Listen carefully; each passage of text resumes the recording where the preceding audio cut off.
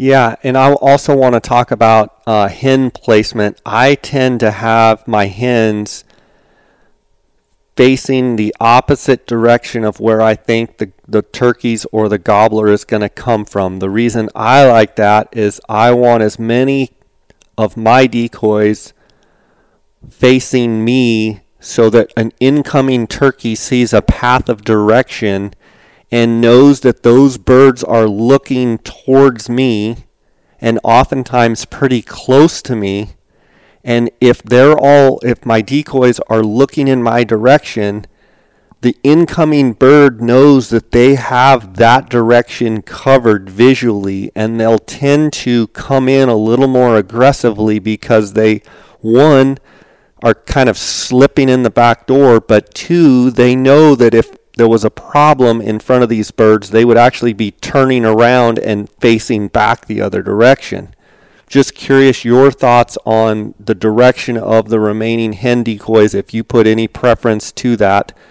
But that's something I've always tried to do, is get the hens facing the hunter, and it may not make a big difference, but I feel like an incoming bird is going to realize that, hey, everything's cool. Those feeding hen decoys' heads are down. The one hen with her head up is looking in the direction, and she's not showing any posture of, there's a problem. And they come in, hotter, if you will. I like it, and I'd take it even one step further. Now, if I'm set up in a spot where I know the birds usually kind of linger and hang out for a while, I might just have their head directions just kind of more scattered. But I agree with you, because I just remember when I was just talking about having late season, just having hens and having a couple feeders. I'll have one like maybe upright and then a couple feeders. I will have the feeders pointing in a singular direction away from where I think the bird is coming from. And I wasn't even thinking about it from a standpoint of safety.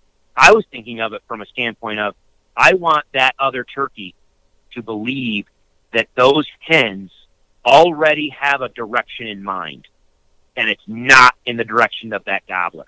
They're moving away from him. Oh, I love that. I love that. So he's gonna look up, see it, and be like, "Oh, they're going the other way. I got to get around them."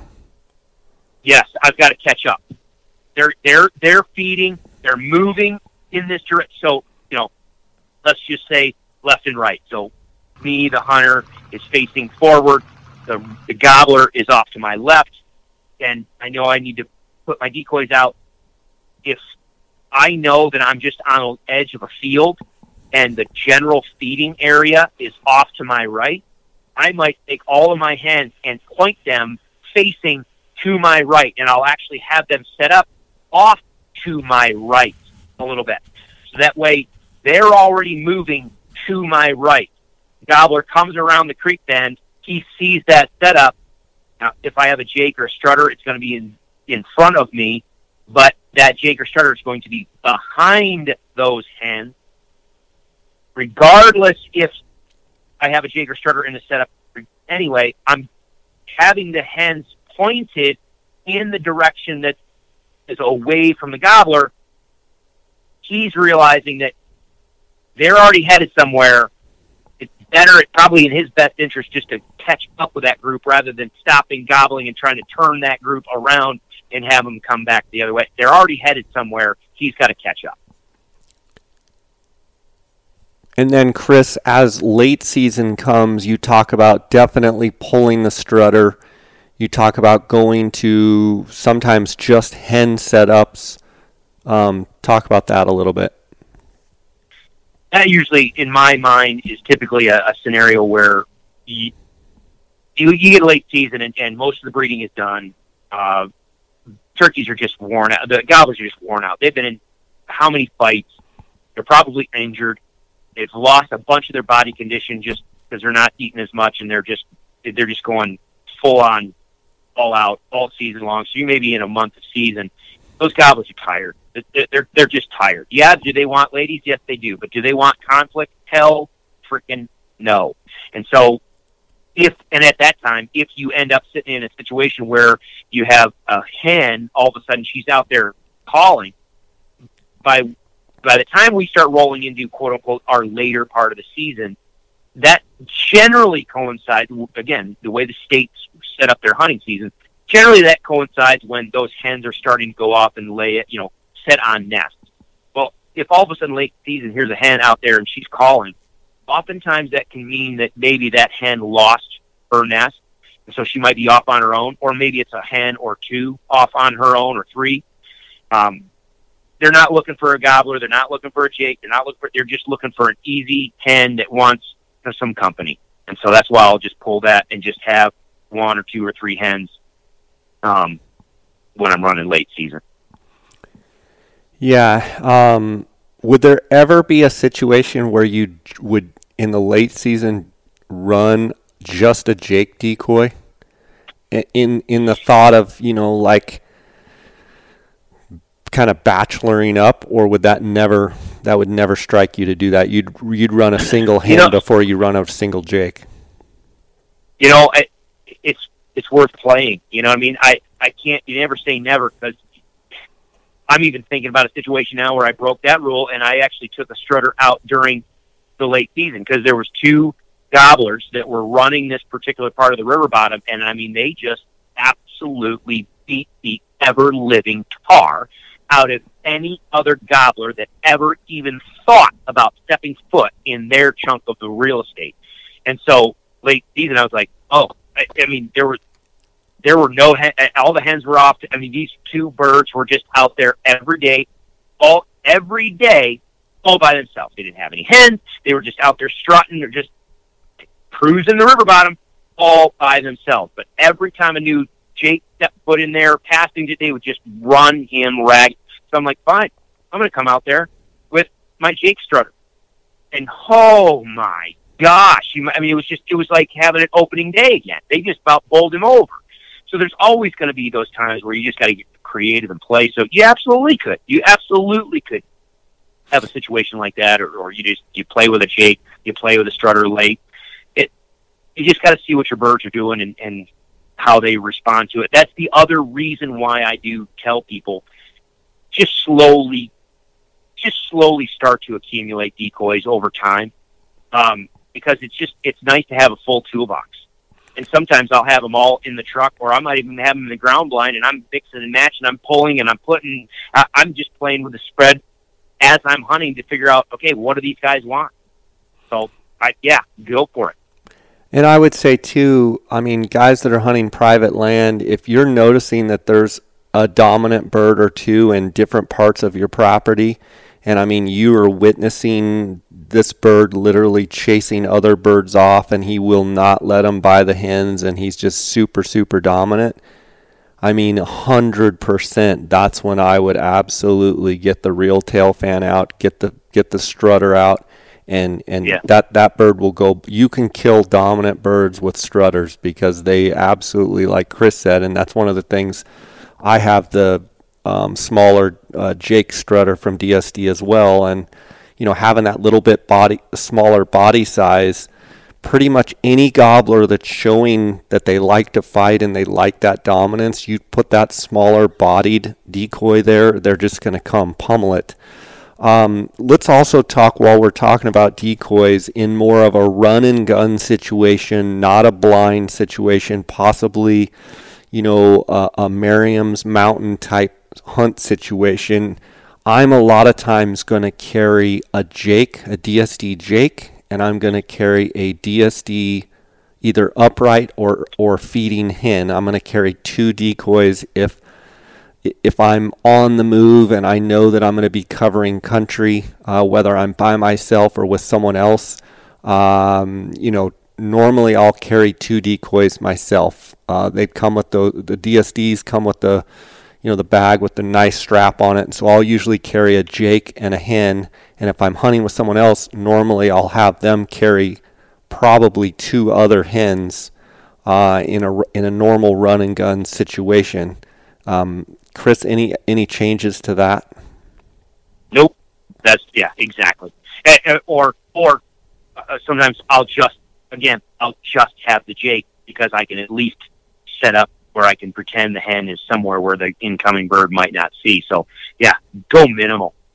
And that is why I used to like it. And don't get me wrong, I still love my Avian X, and that's one thing that Avian X has is on the collapsible ones, the blow-up ones, is you can literally collapse them and have them in the back of your vest. They're heavy, but you can have them in the back of your vest, and they're pretty quiet, and you can deploy them when you need to, or just stow them if you don't want to.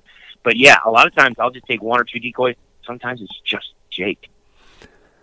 One thing we didn't talk about is the submissive hen that Dave Smith makes, and I just posted on Facebook a while back a video where you had Jonathan, an archery hunter, and you masterfully placed that submissive hen at a 90-degree angle, so at a perpendicular angle to the hunter. In other words, the submissive hen is longer left to right, if that makes sense, and you position it not the tail pointing at the hunter, not the head pointing at the hunter, but you put it in a perpendicular position so that if an incoming gobbler were to come in from behind the submissive hen, which they always do, they come in from behind and they approach and they jump up on.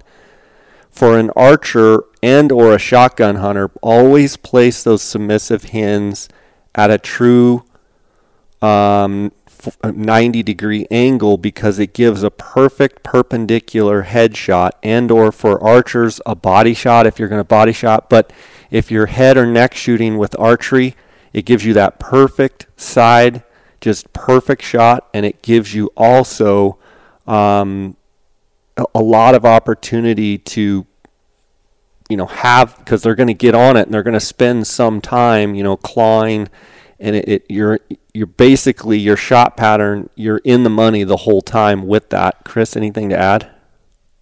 Yeah, no, that's exactly it. And the only thing that I'll add is people need to realize too is when you have a gobbler coming in, because the whole point behind that submissive head is to indicate a body position that hen is ready to breed. If she wants that gobbler to breed, in order for him to do so, he's got to climb up on her back. In order for him to do so, a lot of times they will come in from behind her. And when they do, oftentimes they just slow down. And they just start coming in gingerly. They get closer and closer and then start to test and start to step up. And they'll start.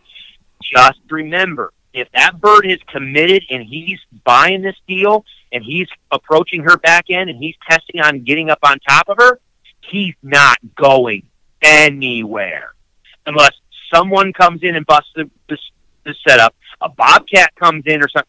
That bird is going nowhere for many minutes. So just take your time, slow down, let the bird settle. And I mean that especially for those people that are archery hunting, like this particular, that hunt's fun. If you're archery hunting with your butt against a tree and you're out in the open, the movement of you drawing that bow is going to be significant. So you have to make sure that bird is either his head is blocked or he's so distracted he's not paying attention to anything. When you have the submissive hen on the ground like that and you give him time to start to climb up on her back, that bird is locked in, and you can literally move your shotgun, you can literally draw your bow back, and most of the time they aren't even going to react. If he does react, he's going to pick his head up and be like, what was that? And then you smack him in the head. Smack him in the head, because a lot of times when they do get up on the back of that hen, they're not going to be in a full strut position. They're going to be kind of in this modified, squirrely position. You can see it in the video. Jay, I know you've got several of these videos because I filmed them, and they're on your YouTube channel.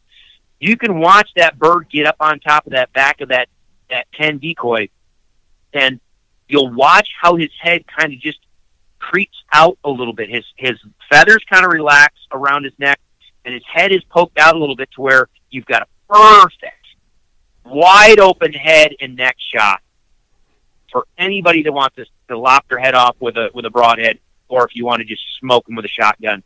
But just understand, that bird's not going anywhere. Do not feel like you're rushed. Just let him settle and just take your time and smack him.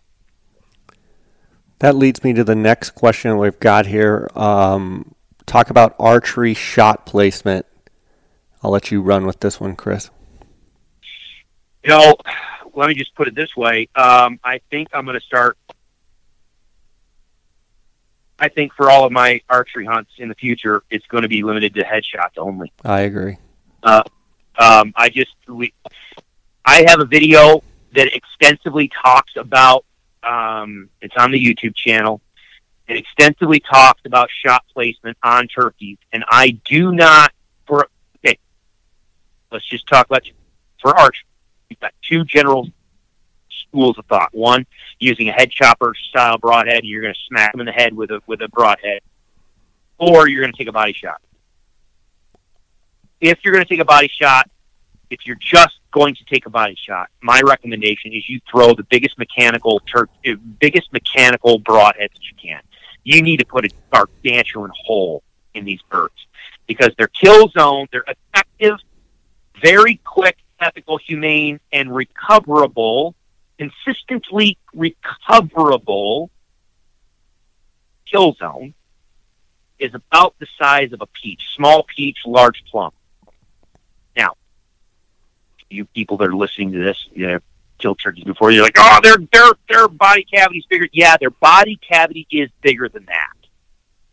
But most of it's full of guts and gizzard. And will you kill a turkey running a broadhead through the guts? Yes, you will. Will you recover that bird? That's a good question.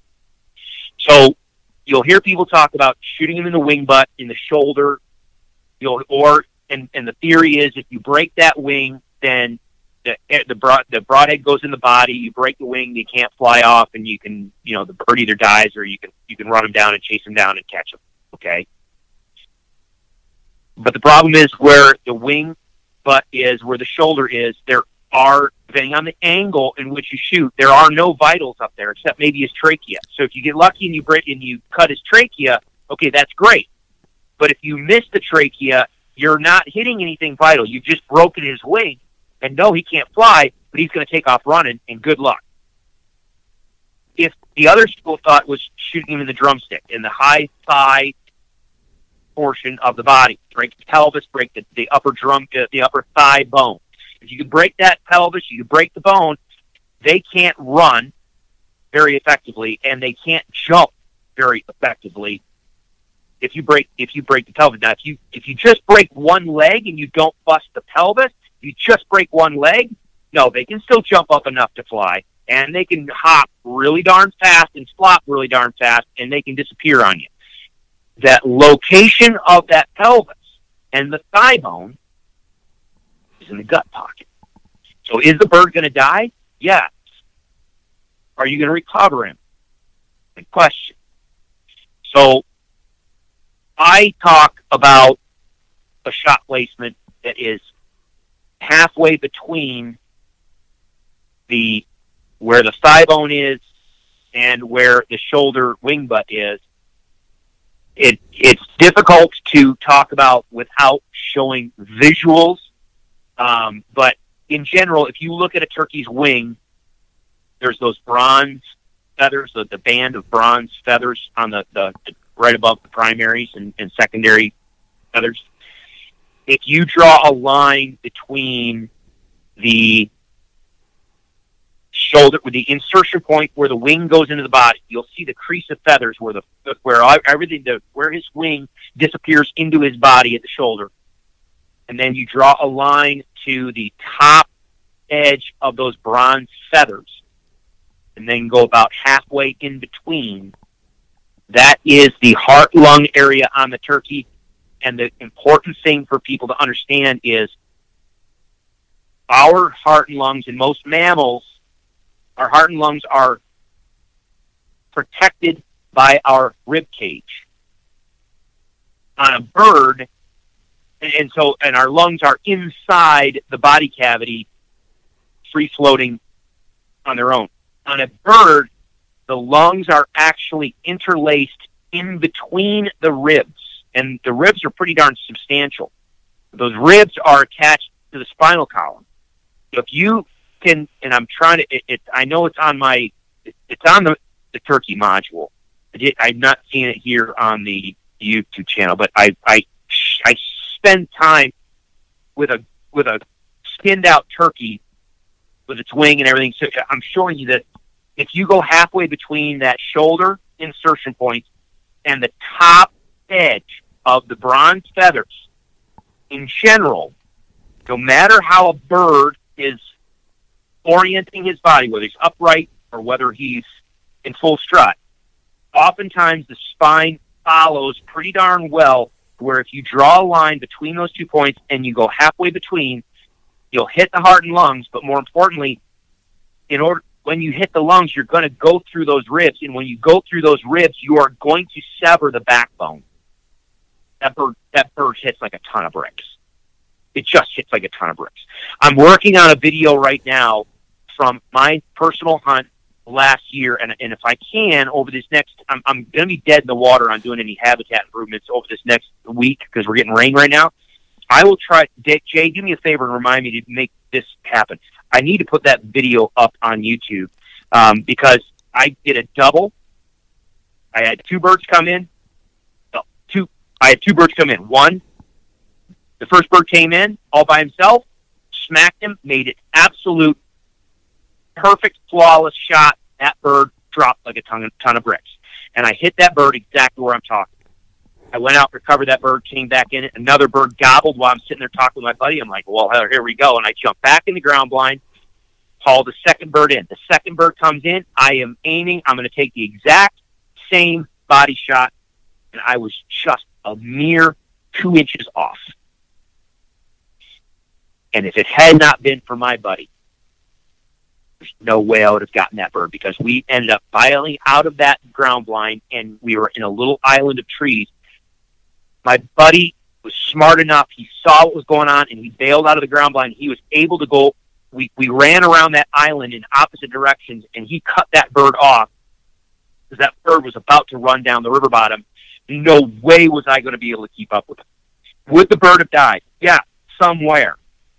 The question is whether I would have recovered it. We were able to pin him down. I was able to get him to hole up in a brush pile, and I was able to go in and get another shot on him and get him.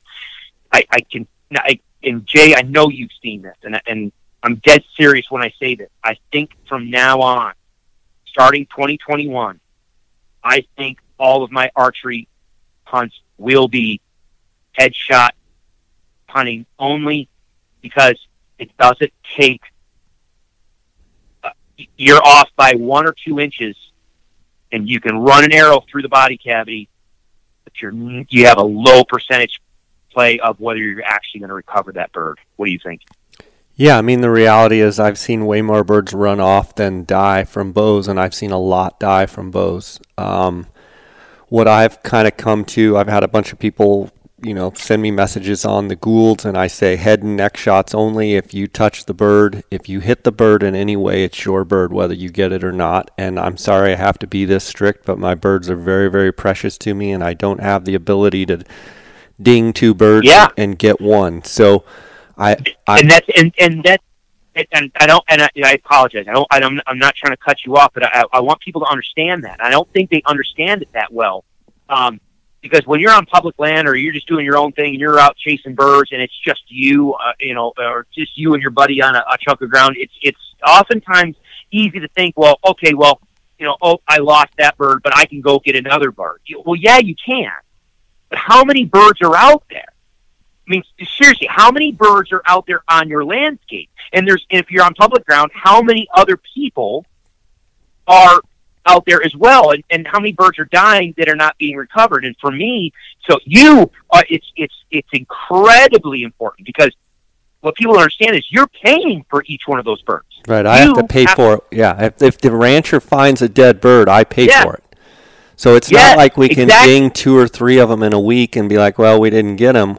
When that cowboy rides up and finds it, which they will, but I would have already reported it at that point anyway, I got to pay for it. So, yes. And I think it's even more than that, Chris. I mean, I think we owe every animal we shoot at, we owe them the quickest death possible. And quite honestly, I mean, I've been around some of the best archers in the world, and I've taken some of the best archers in the world, and they're phenomenal shots, and they can hit that small little plum spot like Chris is talking about 9 times out of 10. But I've seen a lot of them get away, and I know they're eventually dying. So I say head and neck only with expandable or Magnus bullhead type, lop the head off. You know, if you hit with pretty much any broadhead, you hit that neck region, that bird's dead. If you hit the head region, that bird's dead. I don't really care what broadhead you have. If you hit that, it's going to die. If you clip the neck, if you cut the windpipe, if you hit the brain, it's going to die. So I've basically told a few guys that have inquired about this year, next year, 2022, I'm sorry, I'll take archers, but it's head and neck only, and if you don't like that, go somewhere else. And my reality of someone who, you know, we were scheduled to shoot 75 birds this year, you know, for the last 10 years, you know, I've seen a lot of birds die every year, you know, 40, 50, 60 birds a year. And others out there, other outfitters in, you know, Merriam's and Rios are seeing 100, 150 Osceolas, a lot of birds. The reality is, it's not a great weapon of choice for a turkey because the margin of error is so great. If you don't hit that plum sized, you're probably killed it, but you'll probably never find it. So, and I know I'll get emails on this, and I don't care. I have enough experience. Chris has enough experience to go ahead, and it seems like the older I get, the more I kind of like, I know you can kill a turkey with a bow, but why? Why do you have to try and shoot it with a bow when most of the time people I know shoot 2 or 3 before they get the one that they kill? That's the reality. Most people that archery hunt turkeys, for every one they kill, they wound one. I'm not into that. I'm not into that. So head and neck shot, and I think the turkey, to be honest with you, is a perfect shotgun animal. Like, it's a perfect animal to shoot in the face, in the neck, with a shotgun. And we owe it to the animal to kill him as quickly as possible. You talk about high leg and, you know, go up the leg and shoot the bronze patch and all that. How many birds that you've seen in your career shot with a bow that you're chasing through the landscape, chasing them? You're literally trying to jump on them. You're trying to, you know, hedge them. You're trying to chase them. For every one you killed, I guarantee there's 1 or 2 that you're chasing.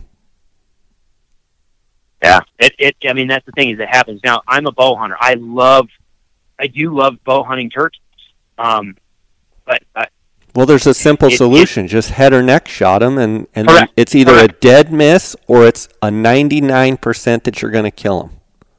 Yeah, exactly. I mean,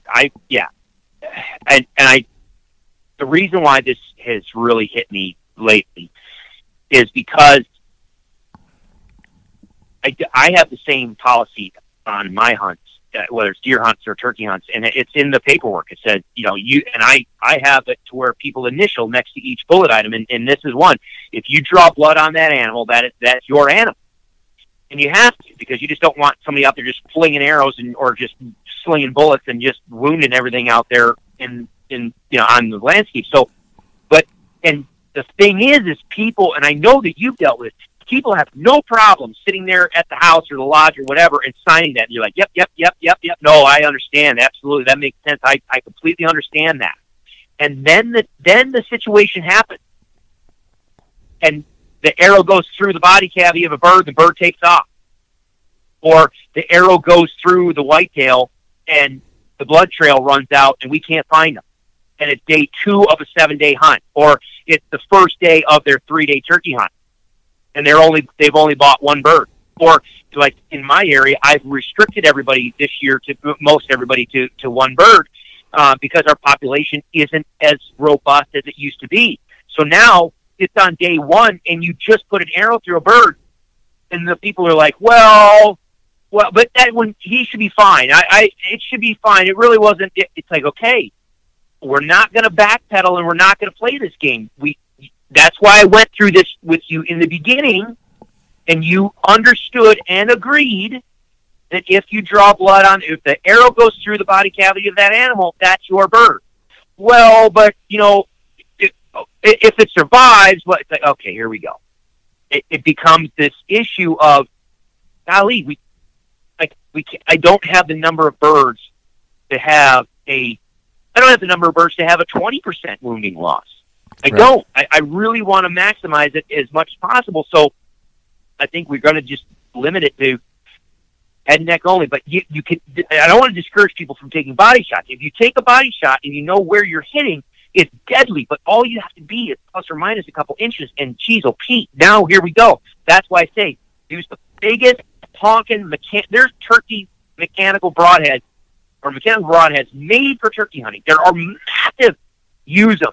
The bigger the hole you put through that bird, the faster they shut down, the more likely you're going to recover them. If you're just, anybody who listens to me knows I love iron will broadheads. I shoot them for almost all of my big game hunting.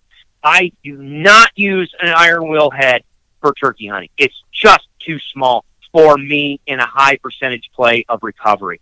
You want a big honking mechanical. Yeah, because it's not a penetration issue. It's a you want to implode the bird. You basically want to punch a softball size hole through the bird and have as much trauma to that bird as quickly as you possibly can. Because even if you don't hit the sweet spot, but you have inflicted a giant hole in the bird, a lot of times you can run after them and jump on them and stand on their head. If you go with speed and go slicing through them very, very quickly, you're not going to find them. You're not going to find them. Let's move on here. Okay, hopefully hunting a new unit this spring. Land features, terrain, vegetation to look for. Oh, where? Say that. Okay, say that again. Where are they hunting? It says, hopefully I'll be hunting a new unit this spring. Land features, terrain, vegetation to look for. So he didn't tell me which state. He didn't tell me, but let's just assume it's someone hunting Merriam's. Hopefully hunting a new unit this spring. Land features, terrain, vegetation to look for. Go ahead. Yeah, go ahead, Jay. Go ahead. Dive in.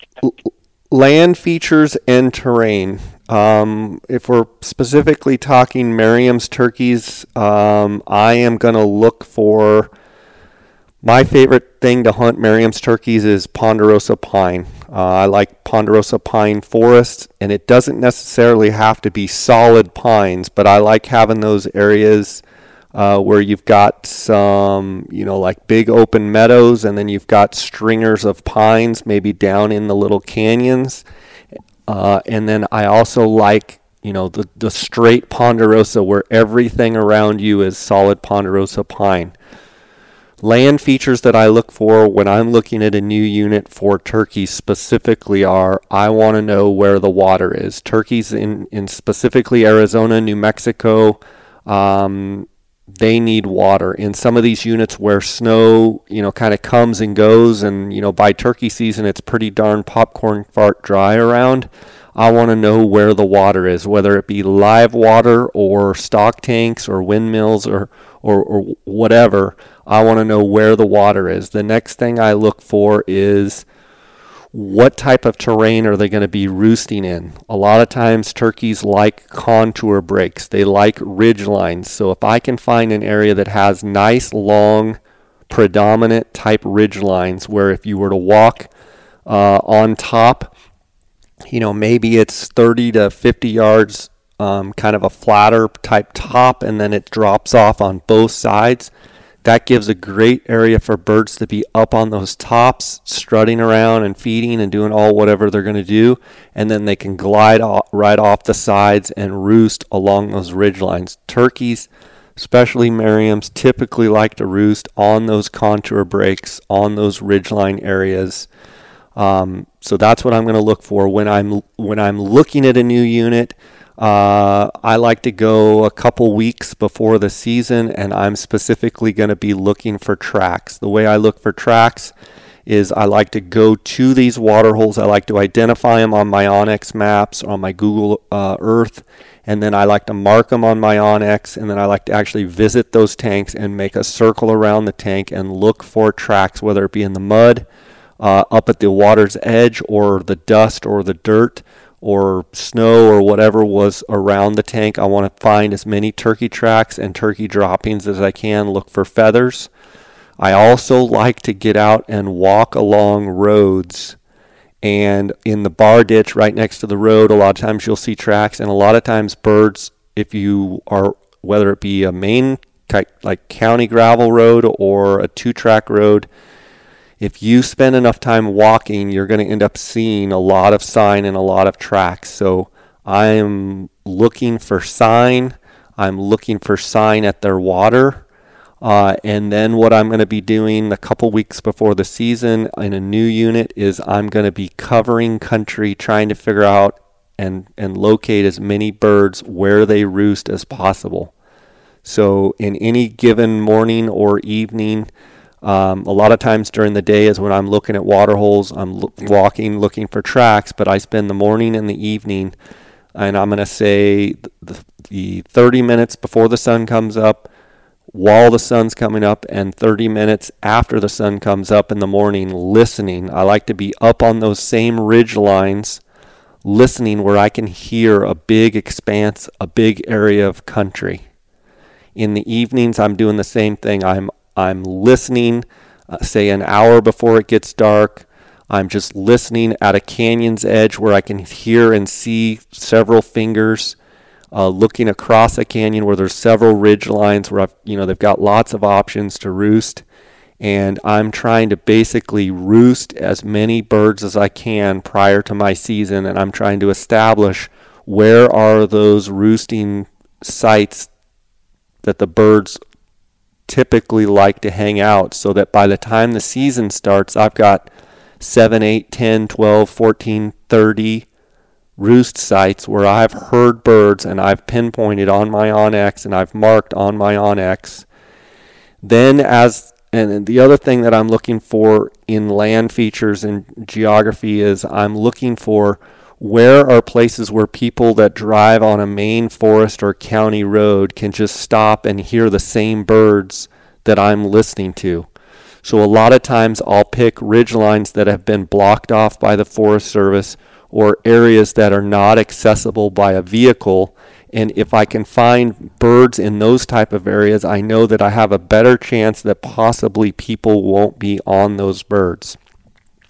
I also like to cover ground in my vehicle with my coyote howler, driving and stopping and blowing the coyote howler and covering as much country in a small amount of time as I can. You only have about 20 to 30 minutes of prime time when they're up on the limb, up on the roost where they're going to be gobbling after it gets dark. So you want to cover from that fly-up time to, say, 30 minutes, even 45 minutes after that, just driving, stopping every half mile, blowing the coyote howler. If you get a bird or two to answer, mark it as best you can, and then just keep going. And, I'll cover in that 30 minutes, I'll drive around like a madman trying to establish as many roosted birds as possible. Chris, I'll let you go for a while. I want to take a second here and thank the sponsors of the podcast. I want to thank GoHunt.com, my friend Cody Nelson, the glassing guru. He's the optics manager at GoHunt.com Gear Shop. If you have any optical needs at all, give Cody a call directly at 702-847-8747.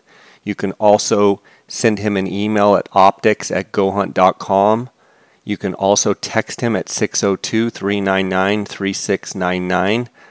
I want to thank GoHunt for their sponsorship. Also remind you guys we're in application season. The GoHunt Insider is the best Western hunting resource tool out there. It's got the best draw odds and harvest statistics available. You can go to gohunt.com/JScott. Just by signing up, you're going to get a $50 Go Hunt Gear Shop gift card. I want to thank gohunt.com. I also want to thank KUIU. That's KUIU. KUIU Ultralight Hunting, KUIU.com. KUIU is the gear that I wear on all of my hunts.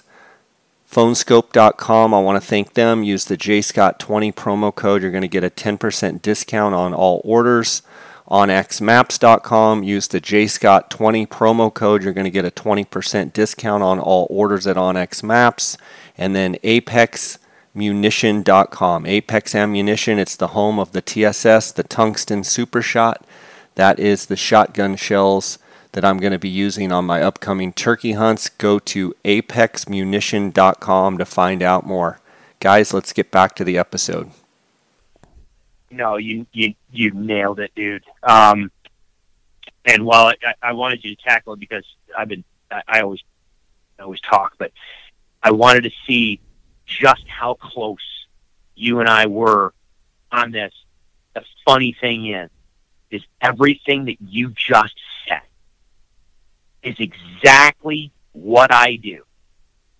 And again, if people want to see it, if people have not been to your YouTube channel and all the stuff all the turkey stuff that you have there, they need to go there.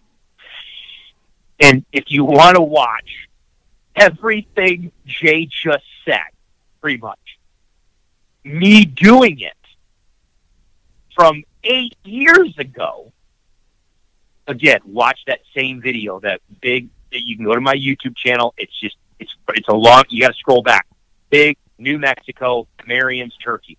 The entire thing about that YouTube, it's 30 minutes long, roughly 30 minutes long. The entire video is talking about this exact thing. And Jay, you nailed it. I mean, right. And the funny part is right down to, okay, I've got multiple birds. Which one am I going to go to and set up on? I'm going to go to the one off to the side or further back in because I'm going to play the bet that any other public land guy that's going to come up this valley or gal who's going to come up this valley, they're going to hear the first bird and they're going to go straight to the first bird that's gobbling. Let all the other people fight over that bird. I'll go 2 or 3 birds further back in with the hope that at least I have an hour in the morning to play with those birds before the rest of the hunters work their way up in those ridges or in that valley. You nailed it. You nailed it. So it's perfect, dude. It was perfect. Well, something else that come to my mind too is if you're hunting with buddies and you're camped and you go out and let's say the season and boom, you got your bird. I'm one, sometimes guys are like, man, can't we just enjoy this? I'm like, I'm enjoying it right now. Get in the truck. Let's go. We're going to listen off different points because I'm trying to roost birds for everybody else that I'm hunting with, or I'm trying to go, hey, you didn't do any good. Well, after I shot my bird, we drove, we walked out to a point. We just sat down there for 15, 20, 30 minutes and we listened and we heard 3 different birds. You've got a place. We'll go back there this afternoon. We've got a place to start. So I'm documenting the whole time that I'm hunting, whether I'm scouting or hunting, I'm documenting, trying to establish, trying to get as many hot spots as I can, trying to get as many known locations of gobblers so that we have, because a lot of times on public ground, your first 5 birds are going to be shot. You'll pull up and there'll be a vehicle parked there, and you've got to have other places to go. So I never rest. I'm wanting to. At prime time, I'm never going, let's just drive back and we're not even going to stop. No, half the time I've stopped, 7, 8, 10 times back to camp just trying to hear other birds for anyone else that I would be hunting with. And I'm just kind of a junkie that way. I love hearing new birds. I don't know how to explain it, but there's something about stopping, walking out, just, 30 seconds, walking out, a minute out to a canyon edge and just sitting there and blowing a coyote howler and having a bird gobble. I mean, I've been doing this a long time, and I'm as excited now about a bird gobbling on a limb as I was when I first started. And for those turkey hunters out there that have the passion for it, they know exactly what we're talking about, Chris, when we talk about, I get as excited, I'll see depends on how this coronavirus is, but I'll probably see personally 45 or 50 birds get shot myself this year. And it's the same feeling every time. I have yet to get where it's just like, it's another bird, let's go. Like, I get all amped up. I get adrenaline. I get, I get that feeling. And I guess until that feeling goes away, I've never encountered a situation that, where we call in a bird and it gets shot where I'm not just super amped and it's the coolest thing. That's how much I enjoy it. I hope that everyone listening is able to get to a point where they have enough success that they can feel that. One of the things I struggled, early on, it was hard, and luckily I stayed with it. But I just fear some people out there have a tough hunt or 2 or 3 or 4 years and they don't fully engage. I would encourage you, turkey hunting is one of those things that once you really get into it, it's a lifelong passion for sure. Oh, yeah. Now, 2 things came to mind when you were talking there. Number 1, don't misconstrue the fact that by about day 30, nonstop day 30 of turkey hunting, I might not want to roll out of bed as eagerly at 3 o'clock in the morning like I did on opening day. But every time that bird gobbles and then and here they come strutting in, it's like, oh yeah, that's why I'm doing this. That's right. Now I remember. Yeah. So it's one thing. It's funny because all the time, your hunts too, your 3-day long hunts. You know what I mean? So everybody shows up. And it's funny for me out here is I tell people, okay, show up on the evening of this day, and then our hunt starts the next morning, and then there we go. Well, I put a day between my hunts because I've got to get a bunch of stuff done between, just logistically. But invariably, someone will send me a text that, I said, show up this evening before your hunt. Okay, it's noon, and they're like, we're 30 minutes out. We'll be right there. It's like, oh, I've got like all day. I've got to get stuff done, but people are just our hunters are coming out. They're on vacation and they're just amped and just going crazy. They're just ready for the hunt, and it's awesome. And that energy also is what helps drive the whole thing. And I agree with you. There are some people that say, I just don't understand this turkey hunting thing. I just don't get it. Then you need to, I don't care what you think about outfitters or guided hunts or whatever. You know what? And just book a hunt. Go book a hunt with a good outfitter so you can experience what it actually is like. So don't go out and flounder for it. I mean, if you wanted just a taste of it, just go book a hunt and get a good taste of it. Get the juices flowing and then go out and have fun, because once you taste what good turkey hunting can be like, oh my gosh. Yeah. The other thing too is, now I will say this. I agree with everything you said. But if you're on public ground, I say this all the time with bugling and with elk. Be careful. We all love to hear a bird gobble. We all love to hear a bull elk bugle. But if you're on public ground and that bird's gobbling and you're getting him cranked up, say you're roosting him the night before, if there's other people out there listening and you're just blowing the coyote howl just because you want to hear him gobble, understand you're letting everybody else on the landscape know where that bird is as well. So definitely go out and shock gobble birds and figure out where they are. But if he gobbles once and you're like, man, he's right there, don't just keep him cranking for the sake of just keeping him cranking. Because all you're going to do is just shoot yourself in the foot the next morning when, 4 other people are all, set up on the same ridge around it. You know what I mean? So you got it. It's fun to listen to them. It's fun to listen to them gobble on the roost. But if you're on public ground in especially a heavily hunted area, just be careful on how much you get him fired up, because you might end up calling in other hunters as well. Yeah, I mean, I would even reiterate, if you're out on a point edge and you hear some birds and you hear them fly up, and then you pull up your binos and you're spotting there's a gobbler and he's kind of getting settled on his limb and he hasn't gobbled or anything, do not If you see the gobbler, do not call to the gobbler. You see him. There is no need to get him to gobble. Correct. Do not Correct. leave him alone. The more, and I will argue with anybody about this. The night before, let's say you're far enough away, they're not seeing you or anything. But if you're just screwing with the bird and just getting him to answer and getting him, and you're whoo whoo whoo whoo, and then you're doing the coyote, and then let's see if he'll answer a peacock, and then let's see if he'll answer the truck door. I see people do this. I've seen it, and I'm like, why? Let's see if he'll answer the crow. Why? Let's see if he'll answer the bugle. Why? Like, we're gonna hunt that bird. And they're like, it doesn't matter. They don't have a memory. They won't remember. I'm like, dude, you haven't done this long enough. I guarantee you, we go set up on that bird in the morning, and you've just blown him, made him blow his top off all night long to every sound you make. You don't think they remember that? I argue, heck yeah, they do. They know if someone's thinking with them. If nothing else, you're just going to make it hard.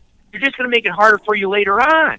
Yeah, not to mention everybody in the county who hasn't heard a bird gobble, and you're just ripping this thing off of the limb trying to, he's gobbling at everything you do. You're just attracting attention. Yeah, exactly. Well, here's a question for you. I was going to say, what next question do you have? Because quite honestly, that topic that we're talking about right now dovetails with exactly the question I just got today, where that hunter, he was from up in Oregon, and he was saying that, he was mountain birds. They were hunting a particular area that did not used to have a lot of a lot of pressure, and the birds were gobbling, and they had a successful hunt, and they had a blast, and it was just a great, your picture perfect type of turkey hunt. Fast forward now a couple years, and they're coming back in there, and they know that it now has heavy pressure, and he's been up there, and he's like, I can't get a bird to gobble at all. I don't hear anything. Now, my number one question with him was, would be, okay, are you seeing tracks? If all of a sudden the birds have gone silent, the question is, are the birds there? Now, you and I just on this, I don't even have a clue how many, whether you're going to leave this in one podcast or we're going to have to split this up into another 7-part series. But, we previously talked about birds following the snow line and how they move in the winter and the spring. And so obviously this person needs to think about all those things and whether the birds are even there in that area as of yet based on snowpack and spring green up and stuff. But I see this all the time, and that's why I think it's relevant for this topic is so many people go out there and call it, and we were just talking, Jay, you were just talking, we were just talking about, shot gobbling them. But the other thing that comes up, and I tell people all the time, do not just go, when you're scouting, don't go out there running on ridges, with a box call or a mouth diaphragm or a slate. Don't be going out there and calling, using hen sounds, turkey sounds, calling just to scout. And I'm talking like 2 weeks before season, a week before season. Leave them alone. Out there and leave them alone, and don't. If you need them to gobble in order for you to know where they are, then use a shot gobble. Don't use a hen sound, because they're at this time they're trying to figure out where everybody is on the landscape, and I see people calling. This is where I will agree for those people to say, "Oh, you're calling too much and too often." Yeah, if you're in a preseason scenario and you're just out calling to find birds, the more they respond to a hen sound, they gobble, and then you move on. Well, they're there all day. That bird may gobble 2, 3, 4, 20 times at you, and then shut up. And you're like, oh, that was awesome. And then you move on. Well, maybe over the next 3 hours, that bird walks his way up the ridge trying to find the bird he was just gobbling to. And he doesn't find anybody. He can't find anybody, and no one flies up that evening. All of a sudden, this hen that he was gobbling at just vanishes off the face of the earth.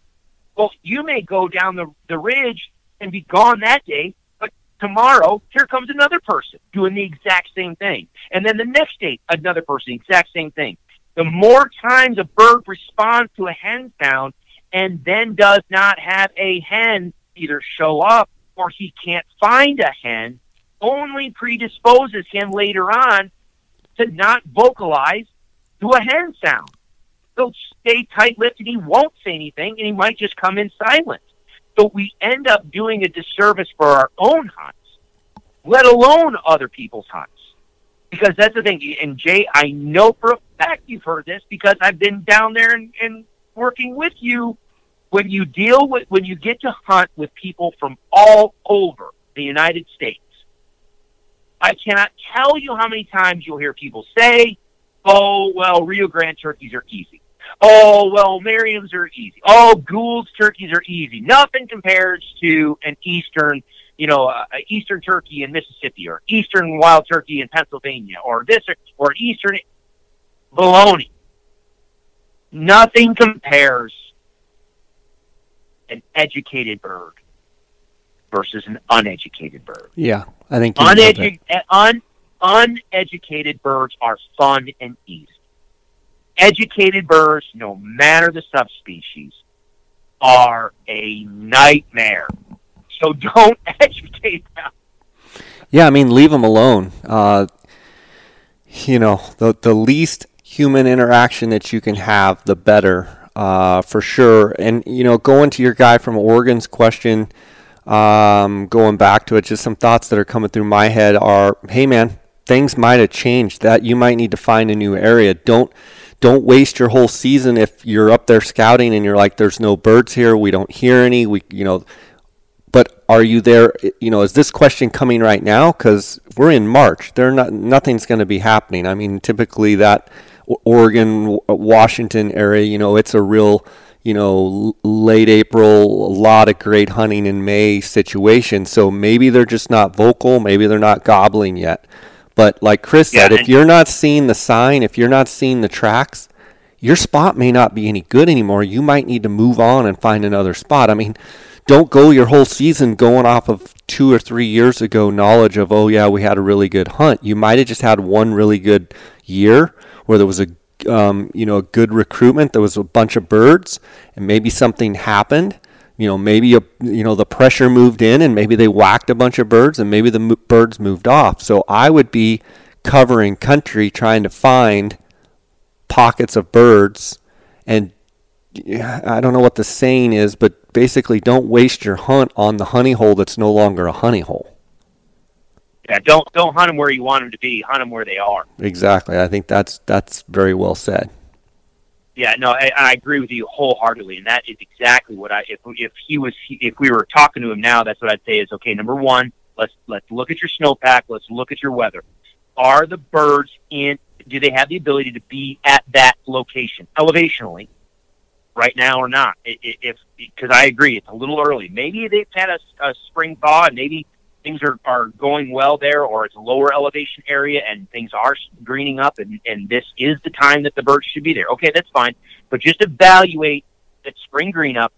Where are the birds going to be based on that spring green up? Number one. Number two, same thing, Jay. I'm literally thinking of the places I used to hunt in Colorado on the Rampart Range. There was a couple places that used to be absolutely incredible. I used to kill birds there every single year consistently. And now it is a sea of turkey hunters, and it's very difficult to find a bird in there because the birds have literally moved, and they're occupying different areas now that are a little bit more inaccessible. So because of hunter pressure and just pressure in general, you may actually see a shift in movement and behavior and where they are on the landscape. So like you said, Jay, you need to be out there. Don't rely on vocalizations per se. You need to be out there. Are you seeing tracks in snow? Are you seeing tracks in muddy, soft areas? Are you seeing strut marks on the gravel, dirt roads? How many times are you down in Mexico? I know I am out here with Rios. You're driving down a road, or you're going down a two-track or whatever. All of a sudden you just see the strut marks in the road, in the dirt. I mean, that right there, that visual sign. Are you seeing droppings?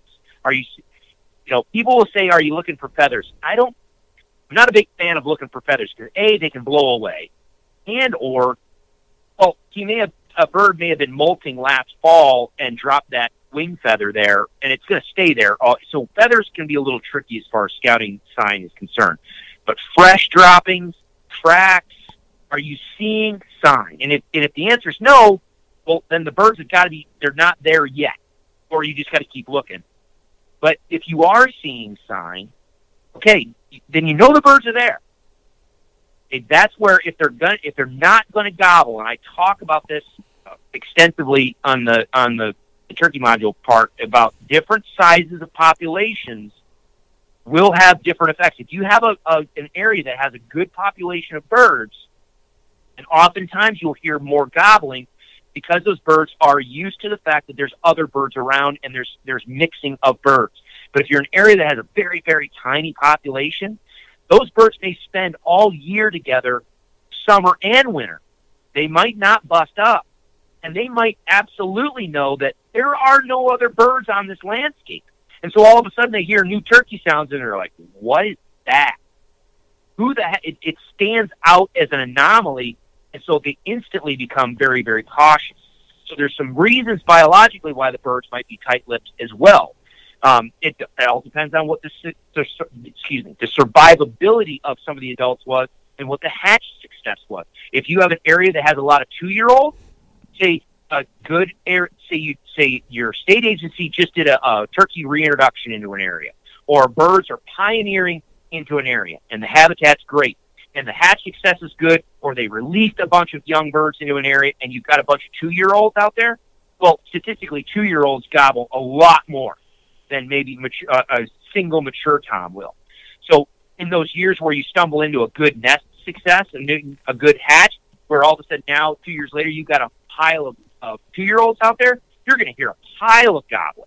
But you may have a year where you had really piss-poor nest success, or back-to-back years like we had out here, where all of a sudden now you don't have young birds on the landscape. All you have is a 4 or 5-year-old bird out there, and there may be only 1 or 2. Boy, you better be in the right spot to hear them gobbling, or the right time of the season to hear them gobbling, because they're just not gobbling that much because they've got all the hens they can handle. So you've got to kind of play with what the turkey population in your area is doing. And sometimes for some of these areas that are in the mountains with ponderosa pine, and this is something else I thought of, I don't know about his area, but has it been affected by some of what we've seen in the past years about the beetle kill, the beetle infestation?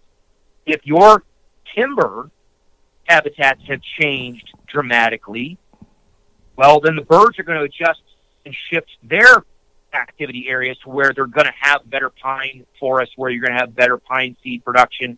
So there's a lot of things that go into trying to figure out what's going on with your birds. But the bottom line is, this time, if you're talking about mountains right now, where's the snow line? Where's the green up? And are you finding tracks, strut marks, or can you at least lay eyes on birds, like you said, Jay, flying up on a roost? A lot of these mountain areas, you can be on that point, that bald spot, and you can cover ground with a set of binoculars. So,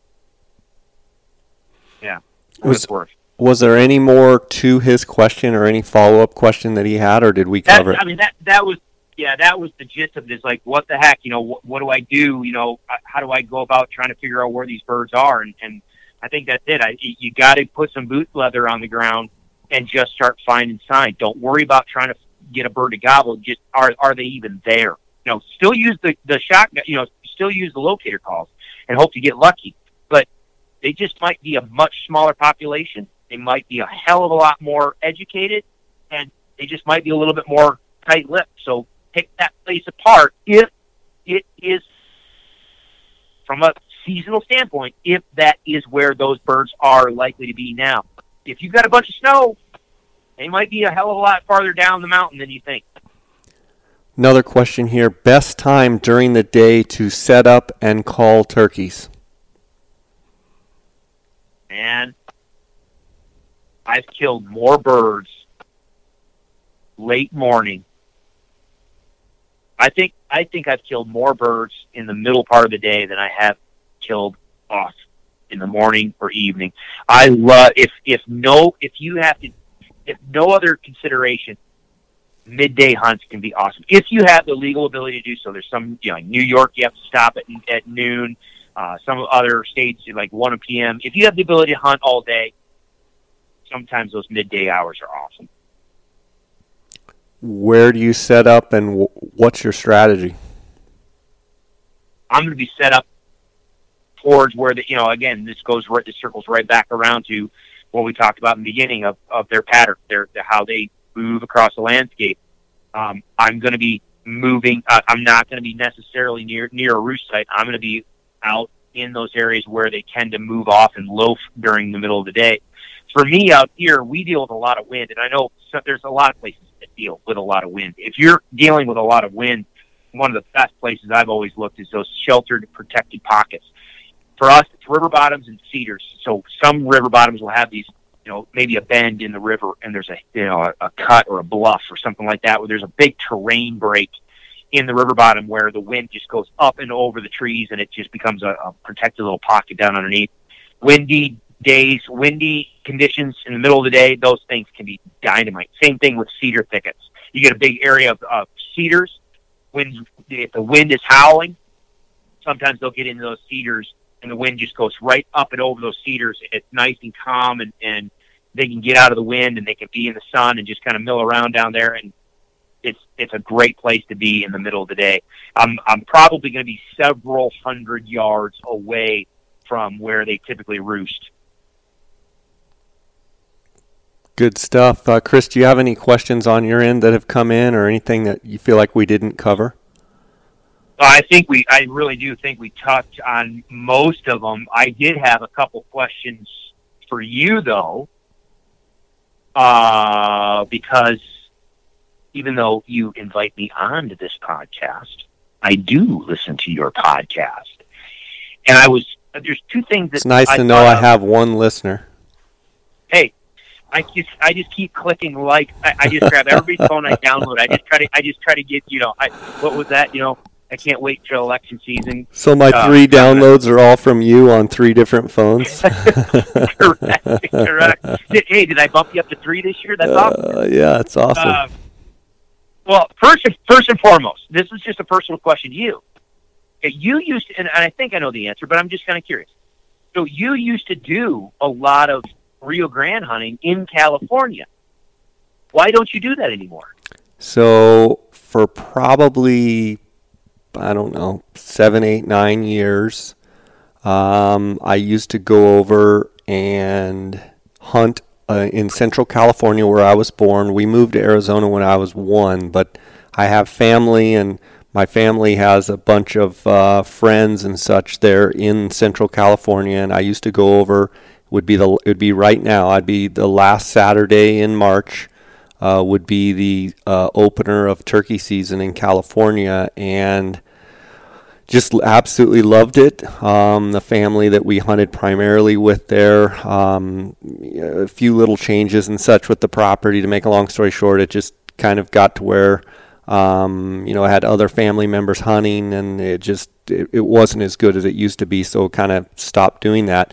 But my nephews also used to live in Southern California, so it was a real easy trip for me to drive over there, pick them up when they were little tykes. Now they're both, one's 6'4" and 6'3", 6'4", and the other one's, 6'6", big giant men. But when they were just little guys, I'd pick them up and basically do a 2 or 3 day turkey hunt. So I could pick them up. Maybe they'd miss a half day of school, and we could hunt Saturday and Sunday morning and have them back to their moms, and just kind of got out of a rhythm of doing that. But always the last couple of years when I haven't done it, I see the California pictures of just the bright green grass, just the beautiful pink flowers, and just all of the that area of the country in the spring is just dynamic. It's a beautiful place. If you ever get a chance to hunt California for turkeys, you should. And it's a multiple bird state. At the time, I think this has changed, but at the time, you could only hunt till, I believe, 4 p.m. So we actually couldn't do evening hunts. But the turkey hunting was phenomenal. They were Rio Grande turkeys, and yeah, I mean, I miss it every year. I need to get back over there. If anybody's listening out, if there's more than 3 people that listen to this podcast, if you've got good ground in Central California, you need, it's funny how I get contact from people, they don't even turkey hunt, and they're like, oh, I'm just full of turkeys, you can come out and hunt. But if Chris and I will volunteer to come out and hunt your property in California if you've got them. Absolutely. Yeah, but I love California for turkey hunting. It's just beautiful. We had incredible time there, and my nephews, that's how they learned to hunt, and they both like to hunt. My youngest couple of nephews, they were too little to go at the time, and unfortunately I wasn't able to take them out there, but that's kind of a long answer to your question. No, no, it's perfect. Because I'm the same way. I mean, I remember looking at pictures out there from turkey country, and same impact that you just mentioned. Just the green, as it's greening up, just the vivid green fields, and isn't some of that wine country too? The vineyards and stuff and around that. Yep. Area. There's citrus is big, and you get a little bit further west and a little bit more north, you've got a ton of vineyards and wine country, and okay, so as much crap as we all give California, and rightfully so, I do know that California is like New York. See, I grew up in upstate New York, and you heard what I just said. I didn't say I grew up in New York. I said I grew up in upstate New York, because whenever you say you grew up in New York, everybody's mind goes New York City. Are there trees in New York? Yeah, there's trees in New York. Shut up. So you've got to clarify. When you say you're from California, I understand we give Californians a ration of crap. Well, they deserve every bit of that. But Chris, you would not believe it if you haven't spent much time there. There's actually unbelievable country, and the beauty of California is amazing. Unfortunately, a lot of that part of California, which I would say 80% of California is the prettiest place you've ever seen, and then you've got those big giant cities. But Central and Northern California is absolutely spectacular, and I think spring is their shiniest season. I think it's just so green and so lush and so beautiful in the spring. I encourage anyone listening, get up around Sacramento and turkey hunt, get in that central, Fresno area and turkey hunt, Salinas, Napa Valley, any of that stuff in there. It's just, it's unreal country. They've got great blacktail. It's an awesome state for turkeys for sure.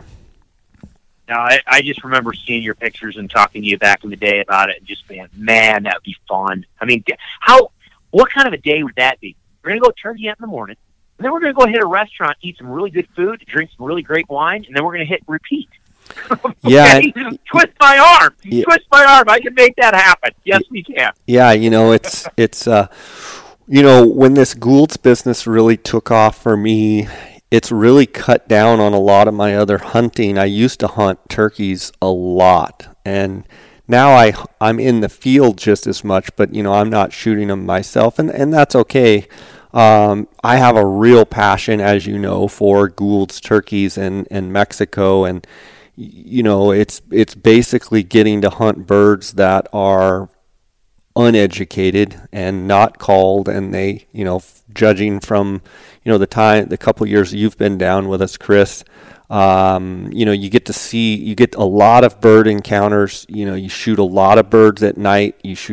Meaning most of the time, you shoot them mid-morning, morning, and it's kind of rougher at night.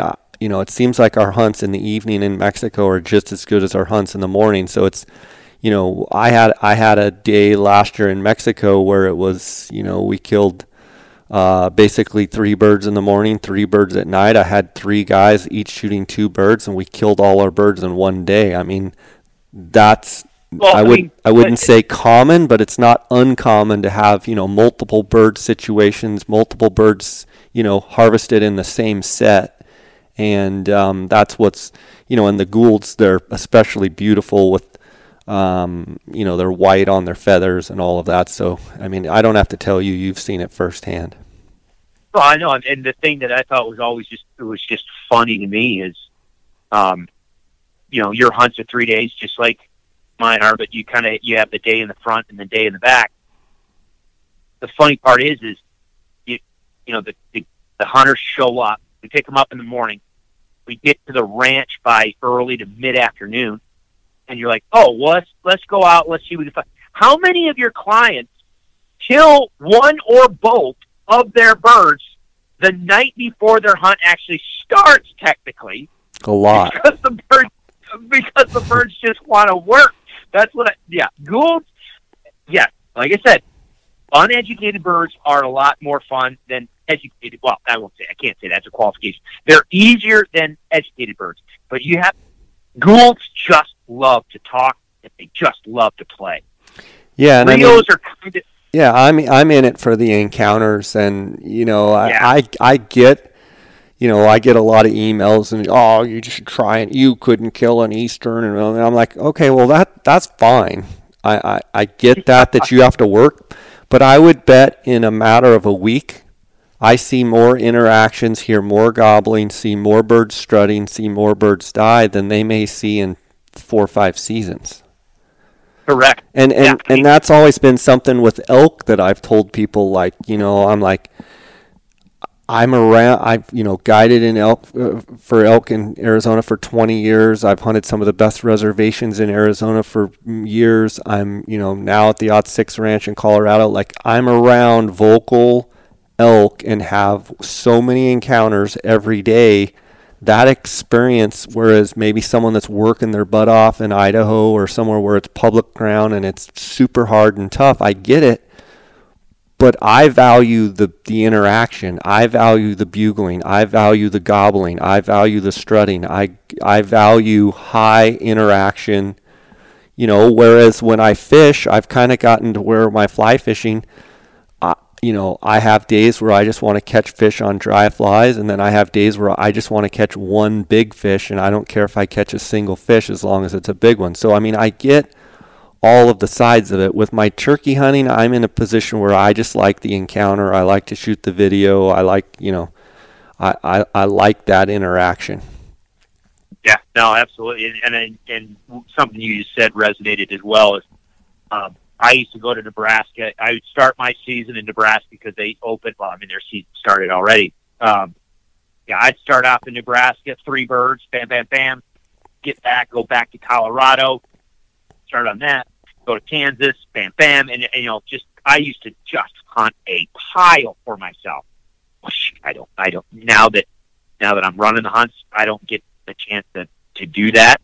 But the beautiful thing is we get to play the game numerous times and get to see a whole bunch of turkeys get shot in the face a whole bunch of times, and it's just as fun. Yeah, the passion's still there for both of us. You can tell the way we've been talking about it for 3 hours. It's just a transition. I've kind of and maybe one of these days I'll shift back where I'm hunting, 3 or 4 or 5 states and, shooting, 4, 5, 6, 8, 10 birds a year. And maybe not. I may never kill another one again. I'm super passionate about what I'm doing now, and it's exciting to have something to look forward to so much with the different things that I get to hunt. So I'm pumped about it.